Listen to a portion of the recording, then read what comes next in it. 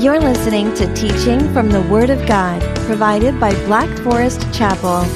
This is the church where you will find biblical teaching and authentic worship with family and friends. We are located in Black Forest near Monument and just north of Colorado Springs, Colorado.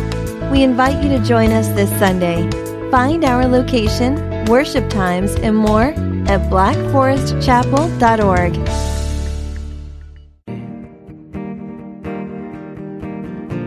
Blessed be your name when I'm found in the desert place.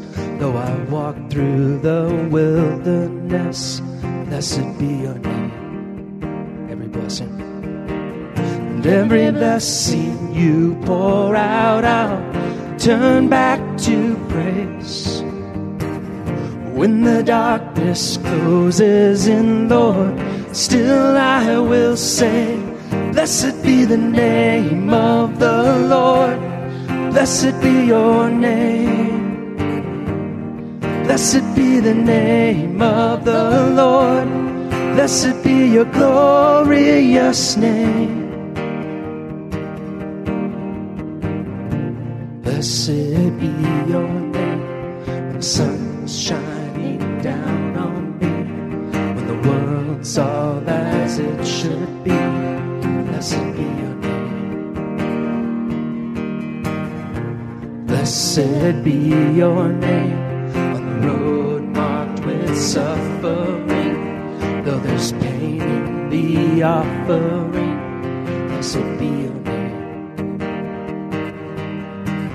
And every blessing you pour out, I'll turn back to praise.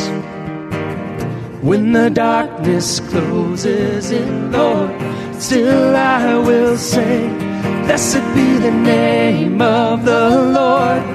Blessed be your name, Jesus. Blessed be the name of the Lord.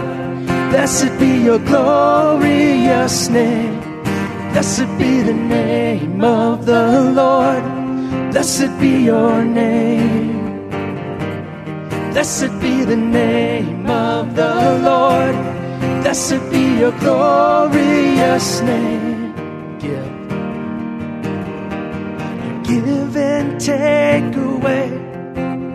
You give and take away. My heart will choose to say, Lord, blessed be your name. You give and take away. Give and take away. My heart will choose to say, blessed be your name. Blessed be the name of the Lord. Blessed be your name. Blessed be the name of the Lord. Blessed be your glorious name. Blessed be the name of the Lord. Blessed be your name. Blessed be the name of the Lord.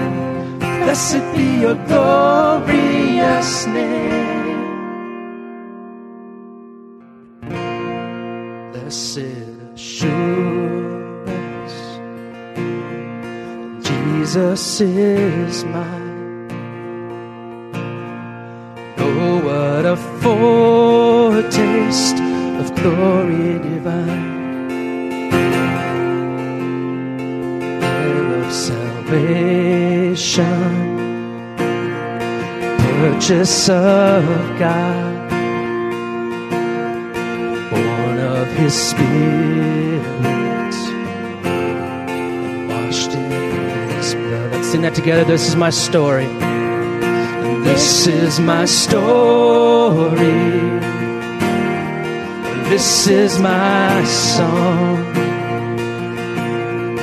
praising my Savior all the day long. This is my story. This is my song, praising my Savior.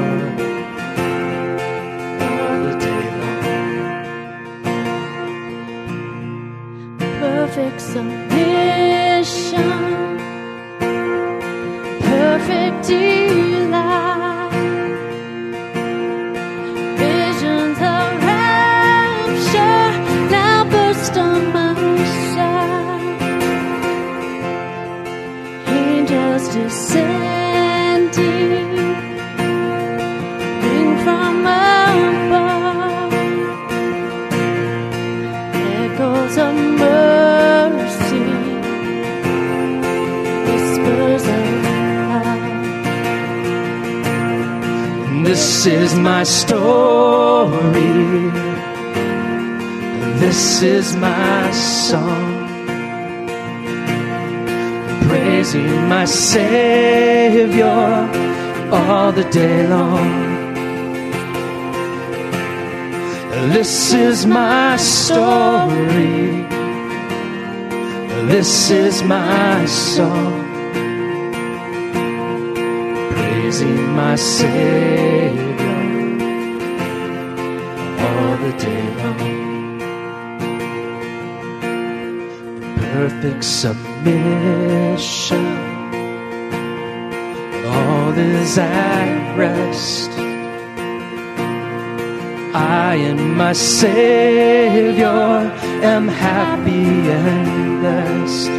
The hope we have, watching and waiting, looking above, filled with His goodness, lost in His love. This is my story. This is my song, praising my Savior all the day long. This is my story. This is my song, praising my Savior all the day long. One more time, this is my story. This is my story. This is my song, praising my Savior all the day long. This is my story. This is my song, praising my Savior all the day long.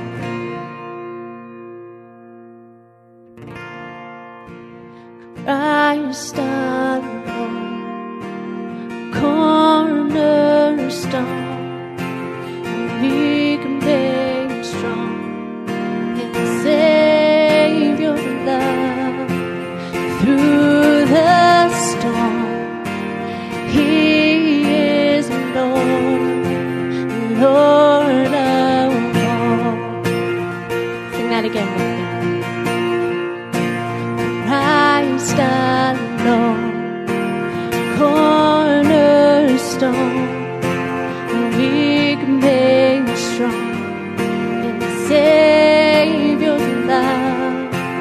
Through the storm, He is Lord, Lord of all. He is Lord, Lord of all. Christ alone, cornerstone, we can make strong in the Savior's love. Through the storm, He is Lord, Lord of all.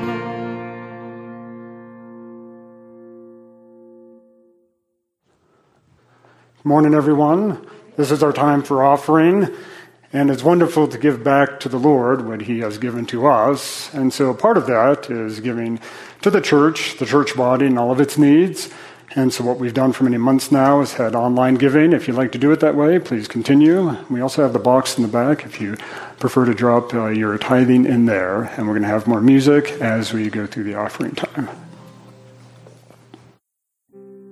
So that song that we were just singing, is anybody familiar with the background of that? What was the inspiration behind it?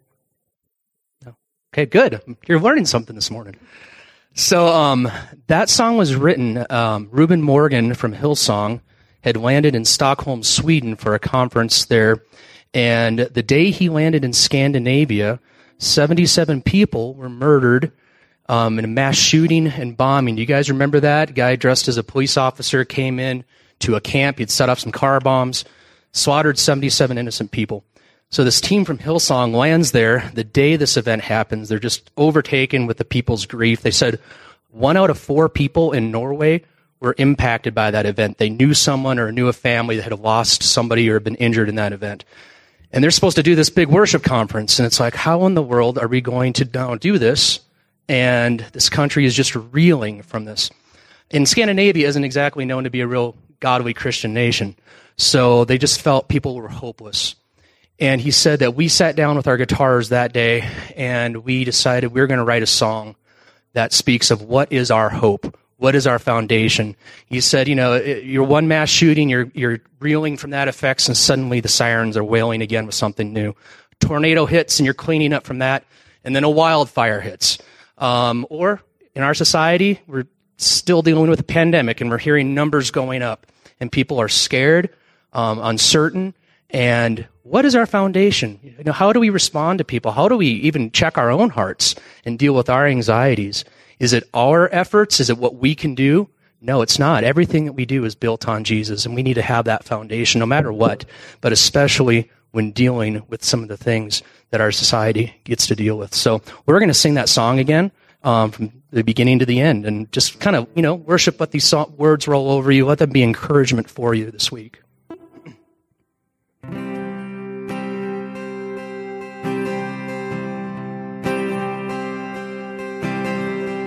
My hope is built on nothing less than Jesus' blood and righteousness. I dare not trust the sweetest frame, but wholly trust in Jesus' name.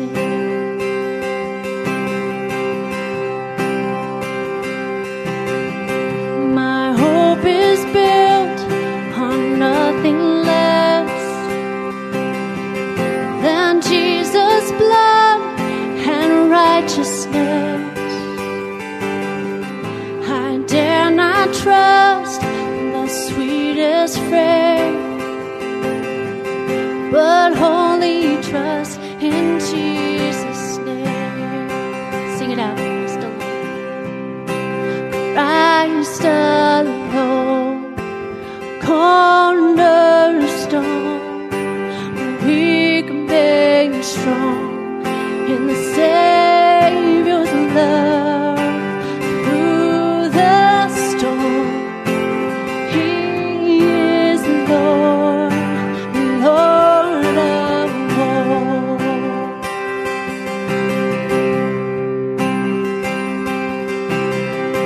When darkness seems to hide His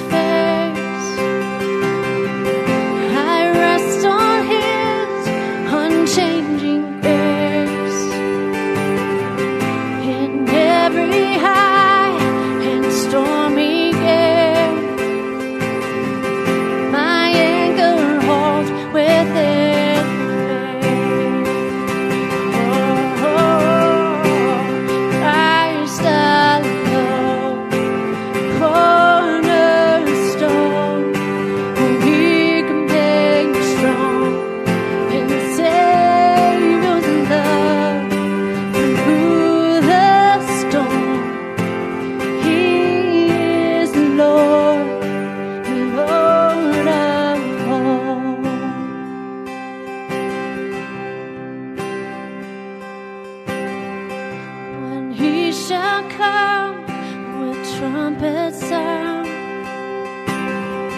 Oh, may I then in him be found, dressed in his righteousness alone, faultless stand before the throne. Christ alone, cornerstone, we can make you strong in the Savior's love. Through the storm, He is Lord, Lord of all. Christ alone, cornerstone, we can make you strong in the Savior's love. Through the storm, He is Lord, Lord of all. Through the storm, He is Lord, Lord of all. Amen. You guys can be seated.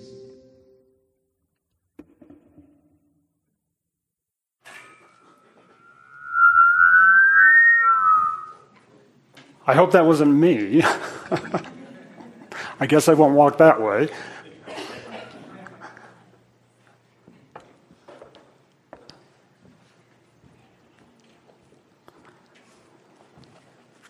I don't squeal like that at home, just to let you know. Well, maybe sometimes. Depends on what's going on. Thank you for the music. We're continuing our sermon series in the book of Exodus, so if you have your Bibles, please open up to Exodus chapter 2. Pastor Mike, Sheila, family are having a well-needed, much-needed vacation, and so we'll continue to pray for them. We'll be also praying for other people in the church body. People are usually out and about this time of year as they take vacations and go other places. And with that, before we dive in, let me go ahead and ask the Lord to come into our presence as we study His Word. Lord, we thank you for being our God, our cornerstone in the midst of grief and trials and difficulties, but also in the midst of successes and joys. You were always there. Lord, we never want to walk away from you. We want to stay close to you, regardless of what's going on. Lord, I pray that as we continue to work through our societal issues of the pandemic, as well as what we read on the news about people tearing things down, I pray that Christians have a strong witness, a way to speak truth in your love in a situation like this. We know that a lot of people don't want to hear it, but it has to be said. So Lord, help us to take those opportunities that you present to us to do that very thing, to show the love of Christ, the power of the Holy Spirit, your plan to others, because we might be the ones they need to hear from. And we never quite know how you'll use us, when you'll use us, but we do know that you use us. And so, Lord, we want to be good instruments in your hands to bring your grace and your truth to others. And Lord, part of that is praying to you, reading the Word, evangelizing, discipling. It's all good stuff, Lord, that you have built us to do. We should do it. We find ourselves filled with wonder when people come to the Lord after they leave their life of sin. And so, Lord, help us to be a big part of advancing your kingdom here on earth. We're glad we're here today. We pray for those who are out for whatever reason, vacations or sicknesses. God, be with us all as we enjoy the day and also enjoy your word. And we pray this in Christ's name. Amen. Exodus chapter 2 is where we're at. Mike started this sermon series 2 weeks ago, and so, of course, he went through chapter 1. And in chapter 1, we learned that the Israelites are being oppressed. This is a very familiar story with so many of us. that the Israelites are being oppressed because the Egyptians are oppressing them. And the Egyptians are oppressing them because Pharaoh is afraid. It's amazing how fear can grip the heart and make you do things or make others do things they should not do.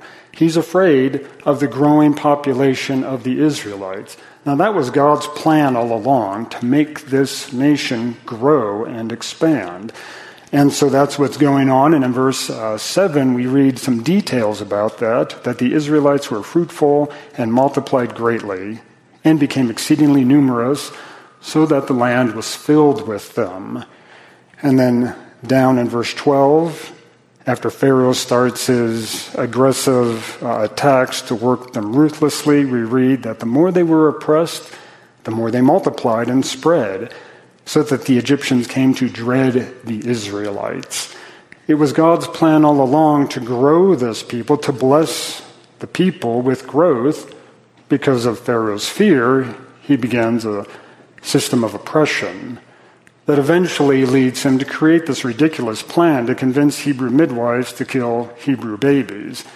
It's so ridiculous because why would any woman want to kill a baby? Why would Hebrew midwives want to kill Hebrew babies? It doesn't make sense, but fear tends to do that. It makes us act irrationally.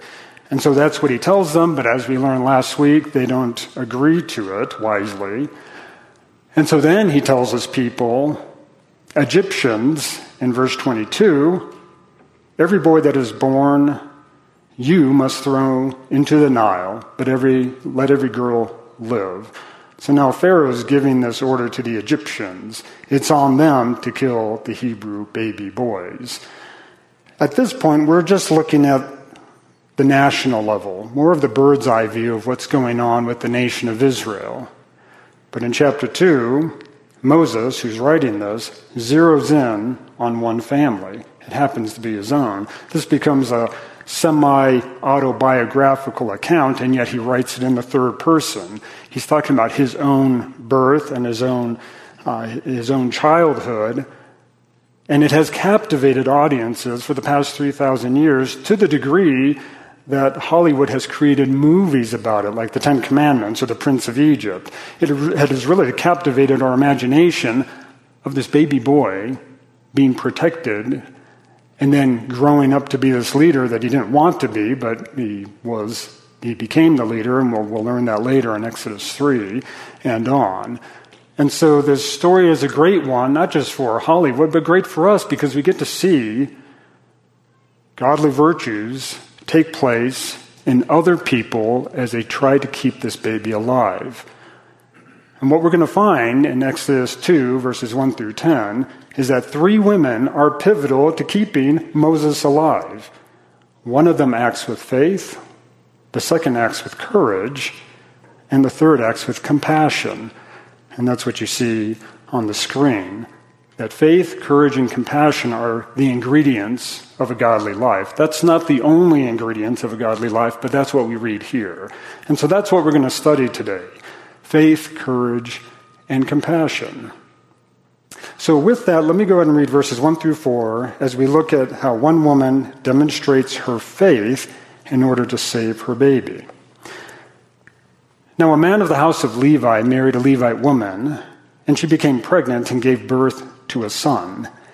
When she saw that he was a fine child, she hid him for 3 months.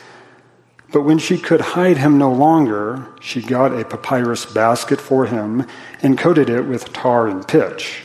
Then she placed the child in it and put it among the reeds along the bank of the Nile. His sister stood at a distance to see what would happen to him.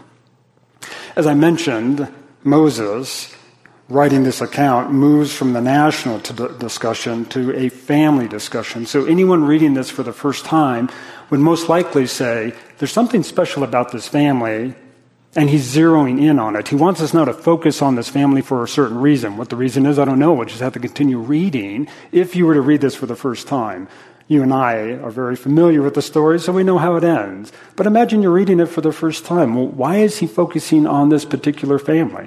Something important must be happening.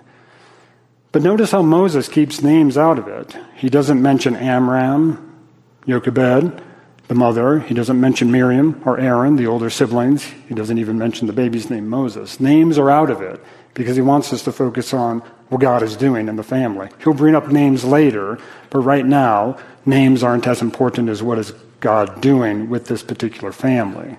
So he gives us some details. A Levite man marries a Levite woman. They have a baby. We'll learn very soon that this isn't their first. This is actually their third child. Now, are we surprised that they are getting married and having children? After all, they're slaves. They're being oppressed. And yet, we also learn in chapter 1 that they're growing exceedingly numerous. So even in the midst of oppression, God is blessing them and causing them to grow.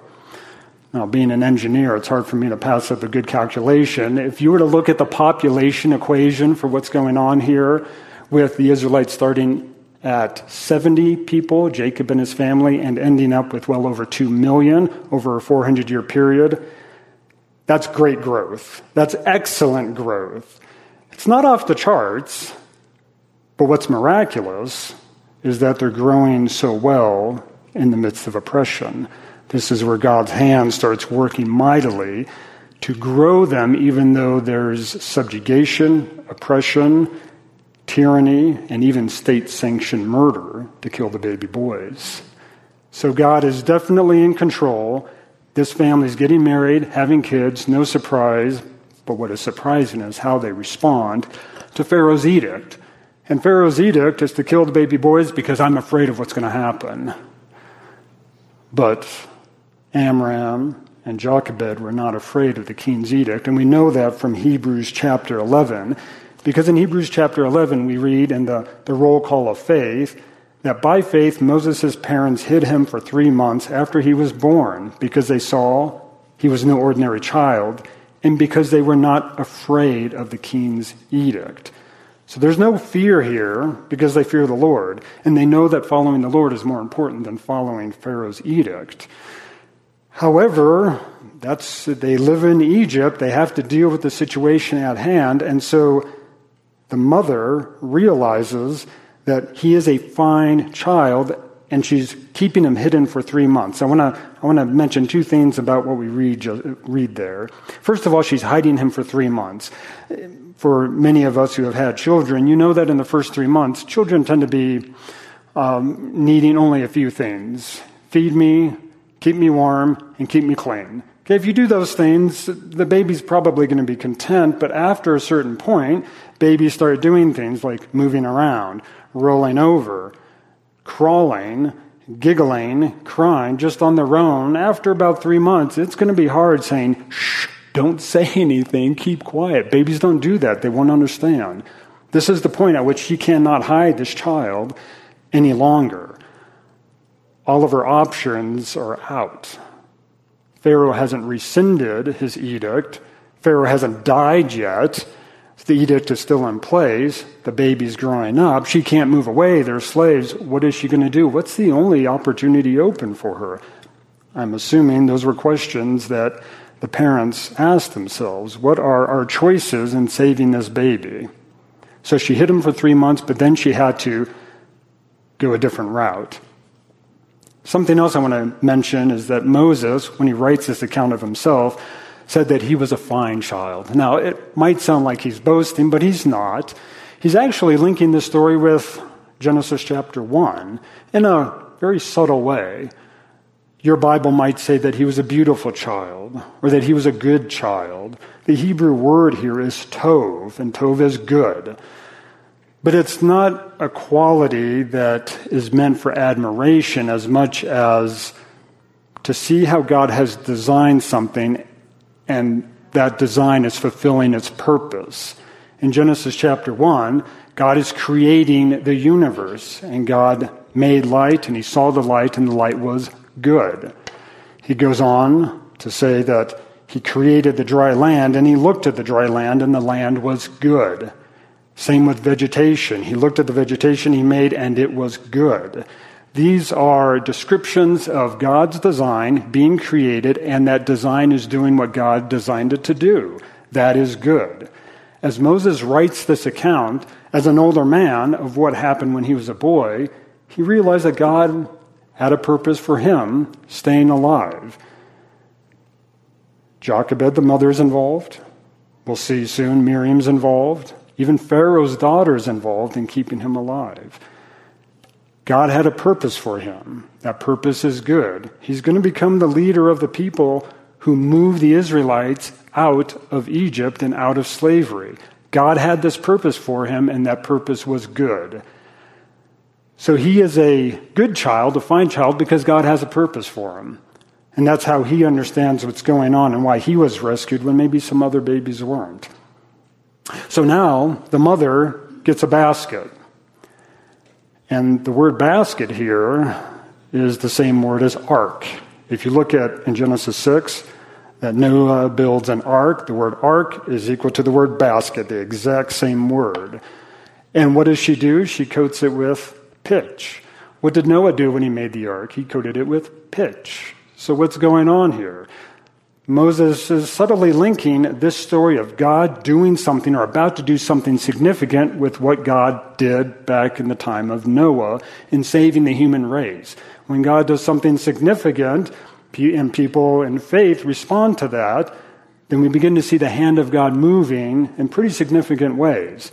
Now, how else would you keep a basket waterproof except coating with pitch? And that's what the mother knows. And so she coats it with this tar and pitch mixture so that it stays afloat so that the baby has a better chance of staying alive longer.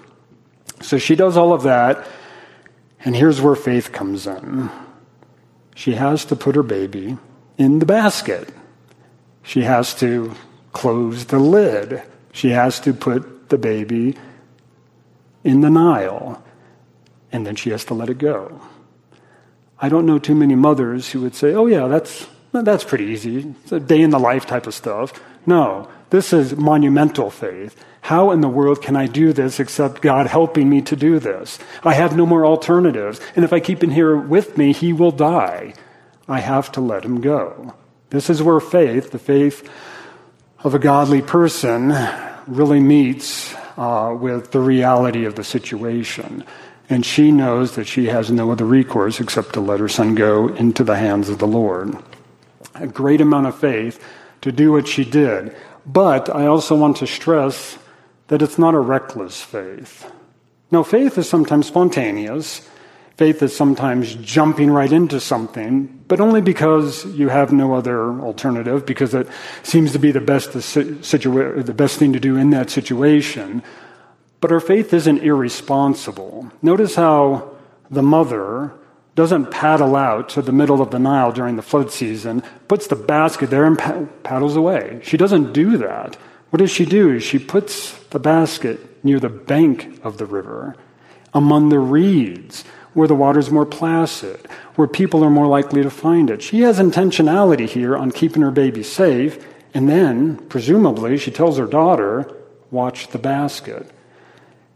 As far as she knew, this plan may not work, and she might have to take the baby back. She has no idea what's going to happen. All she knows is, I have to release my baby, and then it's in God's hands. We'll see what happens next. So she takes the time, well, she also takes steps to make sure that her baby is going to be safe. She has to let the baby go, but she wants it under the right circumstances, the safe circumstances. But she still demonstrates a great deal of faith in doing it because she doesn't know who's going to pick up the basket. It's not going to help if a Hebrew family picks up the basket because all Hebrew boys are supposed to die. If another Hebrew family picks it up, they might as well just keep the baby. What if an Egyptian family picks it up, but they want to follow the king's edict and they just kill the baby outright? What if they just ignore the baby? What she needs is someone to pick up the baby and have compassion. We're going to talk about that later. All of this, I'm guessing, is running through the mind of the mother. What's going to happen to my baby? I take the step of faith, and I release my baby into the hands of the Lord. Part of godly living is having that faith. And if you live long enough in the world, you have probably had to demonstrate that type of faith. And it was excruciating, but it was also quite a learning experience. And that's what God is doing with our faith. Our faith is so valuable to the Lord that He's not going to protect us from every wind and gale. He would rather us go through storms in life to bolster and strengthen our faith so that we become more godly, more like Christ. That's what's going on with the mother here. That's what's going on with you from the type of situation we find ourselves in. We demonstrate this faith all the time. Finances, health, relationships. God, will you fix this for me? Can I really trust in you? It's not just for the stories of the Bible. You and I have to demonstrate this type of faith all the time. Now, I don't know your circumstances, but I know that you're human beings, people of God, going through life situations that demand this type of faith. And it can be difficult, but when you go through it, you realize just how good God is. But this is one woman helping her son. But I mentioned there's 3 women involved, and the next woman is actually a young girl, Miriam, the sister. But she's not demonstrating faith as much as she's demonstrating courage. Let me read verse 4 again through verse 10. His sister stood at a distance to see what would happen to him. Then Pharaoh's daughter went down to the Nile to bathe, and her attendants were walking along the riverbank. She saw the basket among the reeds and sent her slave girl to get it.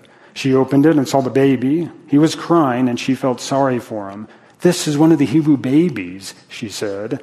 Then his sister asked Pharaoh's daughter, "Shall I go and get one of the Hebrew women to nurse the baby for you?" "Yes, go," she answered. And the girl went and got the baby's mother. Pharaoh's daughter said to her, "Take this baby and nurse him for me, and I will pay you." So the woman took the baby and nursed him. When the child grew older, she took him to Pharaoh's daughter, and he became her son. She named him Moses, saying, "I drew him out of the water." Now, we talked about faith, and what's a good definition of faith? And I'm going to give you a good definition of courage, or at least I hope it's a good definition. If I use Webster's 1828 dictionary, which is a good dictionary because it tends to take the words and also combine it with scripture or godly ideas, then faith, according to Webster, is an entire confidence or trust in God's character and declarations. Faith is about who God is and what He has said. Now, that's a great definition from Webster. Perhaps a pithy working definition might be that faith is allowing God to direct your life. Perhaps the best statement of faith or definition is from Hebrews 11, verse 1. Now, faith is being sure of what we hope for and certain of what we do not see. And this is what we hold on to greatly as Christians because we don't always get to see the road ahead of us, and that was the mother's case. But with Miriam, she's going to demonstrate a lot of courage. Now, what's the definition of courage? Going back to Webster, 1828, courage is that quality of mind which enables us to encounter danger and difficulties with firmness or without fear or depression of spirits. Again, condensing that into a pithy working definition, I might say courage is to act in accordance with God's will. Courage is usually the doing aspect. Faith is the state of mind aspect. I need to think this way. And then courage is actually doing the thing that you know you ought to do. So how does Miriam, this 7 to 10-year-old girl, demonstrate courage? Well, we see that she is watching the basket. Now, how far the basket drifted from where Jochebed put it in the Nile, we don't know. But she's at a distance, but still watching it. And then she realizes that none other than Egyptian nobility and royalty come down. It's Pharaoh's daughter. She's bathing. This is a good start. I think I would rather have a group of women find the basket than a group of men, only because what if the men are soldiers? What if the men are afraid of the Pharaoh? What if the men decide, I just got to kill the baby right then and there? Women, being more of the nurturing types of persons God has made you to be, would have compassion early on. This is a baby. The baby needs me, somebody, to care for it. Does Jochebed understand where she put the basket? I'm thinking she probably had an idea of where to put it and when, but the Bible doesn't cover it, so it's more speculation. But Pharaoh's daughter comes down. Miriam sees that. Pharaoh's daughter sends a slave girl to get the basket. Pharaoh's daughter opens the basket. She sees that it's a baby. She even remarks, this is a Hebrew baby. I'm guessing Miriam, just watching the scene and looking at Pharaoh's daughter's face, realized this woman is not going to obey her father's command to kill babies. This woman is going to act differently. And she can get away with it too. She's Pharaoh's daughter. And so in verse 7, Miriam seems to be right there. Hey, I got a great solution for you. You're not a nursing mother, but I know a woman who is nursing. She happens to be my mother, the mother of this baby, but those details are left out. The only thing she says is, I happen to know someone who can nurse this baby, and you need that. What's surprising is that Pharaoh's daughter goes along with it. There must have been Egyptian nursemaids. Why didn't Pharaoh's daughter say, no, this is my son now, and he's going to be an Egyptian, so I want an Egyptian nursemaid to take care of him? But she doesn't. She goes along with the idea that a Hebrew wet nurse can feed the baby versus an Egyptian one. The hand of God is all in this, influencing Pharaoh's daughter. But if we keep our focus on Miriam, what type of courage did it take for this young girl to approach Pharaoh's daughter? We all are different. Some of us charge in where angels fear to tread. Others of us hang back and we're a little bit afraid. We have no idea where she's at, just in her mental state. But it did take courage to approach someone you didn't know, who's in a pretty high position, not knowing what the outcome is going to be, to make a suggestion that might be rejected but might be accepted. There's all sorts of unknowns. But that didn't bother her because she loved her brother and she knew what was the right thing to do. We need to take care of this baby. And Moses highlights that.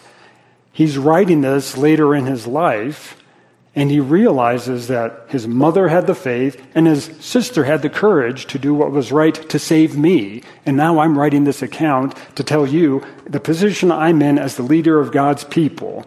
And here's what happened early on. Someone had faith. Another person had courage. These are the ingredients of a godly life. And we see that wonderful things happened, and we're going to read that as we continue to go through the book of Exodus in the weeks and months ahead. Faith and courage, it's at times difficult, at times it's easier, but it becomes very situationally dependent. But the root ideas here are what we need to hold on to. As a person who loves God, I need to have the faith that He has given me. And as a godly person, I also need to have the courage to go out and do the work. 2 women. Now we're on the third. And the third is Pharaoh's daughter. And Pharaoh's daughter, surprisingly, shows compassion. Because when she opened up the lid, she looked into it and saw the baby. And the baby was crying, and she took pity on him or felt sorry for him. Everything here is about compassion. And if I go back to Webster again, compassion is a sensation of sorrow excited by the distress or misfortune for another. Suddenly, racial boundaries just fade away. National boundaries fade away. A king's ridiculous edict fades away. This is a baby who needs someone, and I have an opportunity to do something about it. And when need and opportunity intersect, and I'm right there to do something about it, wonderful things begin to happen. This baby has a need. I have the opportunity to take care of him. I'm going to be the one to do it. That's Pharaoh's daughter's perspective. She takes the baby. She's going to raise him. This baby's going to be her son. And we'll learn just how important this adopted Hebrew boy becomes, not only to Egypt, but to Israel. To Egypt, he becomes the path by which they become economically ruined because they won't trust in the Lord. For the Israelites, he becomes the lawgiver, the deliverer. He becomes the person who is like Christ in that he was one of two at the beginning, Moses and Joshua. Elijah and Elisha show up in the middle, and then John the Baptist and Jesus show up third. So he's one of the two pairs that shows up at the beginning to be the deliverer of the people. God has all sorts of plans for Moses. He just doesn't realize it. But God is also working through these three women to guarantee his survival. Because one showed faith, the other showed compassion, the second one showed courage, and the third showed compassion. Now, as you and I work in our lives, the question is, how do I show faith, courage, and compassion? You each are going through different things. Difficulties with the relationships. Some of you as parents, and I'm one of those at this point, we're having to release our kids into a dangerous world. How in the world, God, am I supposed to do that? I'm afraid of my daughter driving, much less going off somewhere to school. This is scary stuff. Some of you are there. I remember my mother telling me that, yes, she's always concerned about us as kids, but when she started having grandkids, she got even more worried. There's just so many things to worry about in life. And so it takes a lot of courage and faith just to get up in the morning and start another day. Sometimes we think that courage is only for the first responders or the soldiers or those who run into a burning house. I think compassion is something that we do a lot in our own personal lives, like calling up the doctor to schedule that appointment for the results of your biopsy. That takes a lot of courage. It takes a lot of courage to write that last check because there's no more money in the account, hoping that God provides the funds next month. Courage is making a phone call to try to reconcile a relationship when you really don't want to call that person, or to forgive someone who has hurt you. There's all sorts of opportunities to demonstrate faith, courage, and compassion. There's people I don't want to be compassionate to because they just don't seem like they would respond very well, but that doesn't change the fact that I have to show compassion in certain situations. If I want to live a godly life, I got to demonstrate faith, courage, and compassion wherever I'm at, just like we read in this story, and then I let God handle the rest. So if I had to give you a formula for doing this, a short formula, what would I say? Well, I'm going to call this the BFC formula. Go ahead, Noah. The BFC formula. Okay, that doesn't stand for Black Forest Chapel. That stands for bravery, faith, and compassion. I changed courage to bravery so it would fit, and then it would kind of fit within the church context too. Bravery, faith, and compassion formula. What is this formula? First of all, I'll say that I don't like being formulaic with the faith because sometimes we can latch onto the formula more than God. But I think this formula is pretty good. And it's not mine. It's not original with me. I have a pastor friend. I've known him for 25 years. He pastors a church up in Littleton. He mentored me through seminary, and we still meet for lunch from time to time. His name's Ed. Ed has told this to me many, many times over the course of our mentoring and our relationship. And this formula wasn't original with him either. A professor in seminary told it to him, so there's a lot of pedigree with this formula. Noah, here's the formula. Pray and do the reasonable thing. Sounds simple, right? And what's complicated about that? Well, try it out.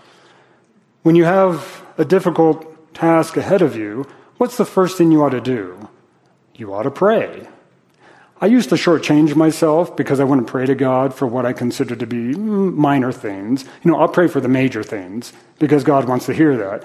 But I'm not going to pray for the minor things because maybe God's expecting me to deal with it. But then I realized I was doing myself a disservice. Now, I don't need to pray and ask God, should I brush my teeth this morning or not? I can figure that out. God expects me to handle things like that. But it's the slight tensions at work where, this relationship isn't perfect, or I'm trying to get this task done, and God, I can't figure this out. I wasn't praying to the Lord, and I told myself, why not pray to God for the small things as well as the big things? I want God to be involved in everything I do. And so I started to do that, and I would say I've seen more positive results than trying to keep it to myself and deal with it. We pray first. If we don't pray and we try to do the reasonable thing, at least my experience is, it's going to be a mangled mess. But if I pray and don't do anything, then I am not doing what God expects me to do in exercising faith, courage, and compassion. This brings the divine as well as the human together in one simple formula. When I'm struggling, I want to pray. I want to pray first. Sometimes my prayers are 5 seconds long because that's all the time I have. Other times I might decide I need to pray about the situation. Let me step away from this email for 10 minutes and then come back and then press send after I change the wording, because if I was going to send it before, it would have been a little bit too harsh. Maybe I need to wait a week. Maybe I need to wait months as I pray and I'm patient. But then eventually I have to do the reasonable thing. And what is the reasonable thing? Well, that's where the challenge comes in. How do I know what's reasonable? The book of Proverbs is a good help. It shows us what wise decisions are compared to foolish decisions. Talking with others helps. Hey, what would you do in this situation? If you were in this situation, what have you done? What was reasonable? What was right? The reasonableness of something usually involves patience, involving others, reading the Bible to find out what others, the ancients, have done. But then we have to do it. I have to get out there and do something. And more often than not, God changes my direction. I was about to do this, and God diverts me. Just like when Paul wanted to go in Macedonia, and God said, nope, you're going to go somewhere else. That was the better thing to do. We pray, and then we try to do the reasonable thing so that we can demonstrate faith and courage and compassion wherever we're at. Let's pray. God, we are only human. We are fallible. We have difficulties sorting out the things of life. We don't always know the right decision, and sometimes we're afraid that our decisions are not going to be good, and so that it can paralyze us. God, I pray that as we endeavor to be people of a deeper faith and a stronger courage and a more tender compassion, that we will pray to you first and foremost, and then we'll do what seems to be best. Lord, we have wonderful examples in Scripture of Jochebed and Miriam and even Pharaoh's daughter doing what was right and letting you do the rest. So Lord, as we continue to go through this life of Moses and the book of Exodus, I pray that we learn all sorts of wonderful truths from it, and not just to learn it, but then to apply it into our lives. We're going to have plenty of opportunities to demonstrate our faith, our courage, and our compassion. Spirit, help us to do that with wisdom. And we pray this in Jesus' name. Amen. Why don't you all stand?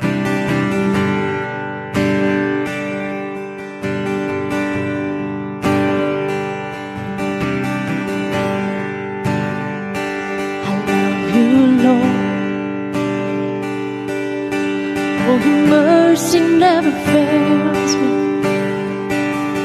All my days I've been held in your hand. From the moment that I wake up till I lay my head, oh, I will sing of the goodness of God. All my life you have been faithful. All my life you have been so good. With every breath I am able, oh, I will sing of the goodness of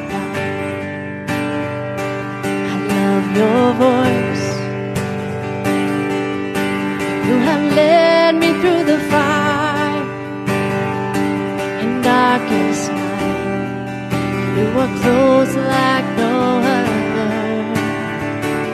I've known you as a father, known you as a friend, and I have lived in the good days of God. Yeah. All my life you have been faithful. All my life you have been so, so good. With every breath I am able, oh, I will sing of the good things. Yeah. Your goodness is running after me. Your goodness is running after me. My life laid down, surrender now. I give you everything. Your goodness is running after me.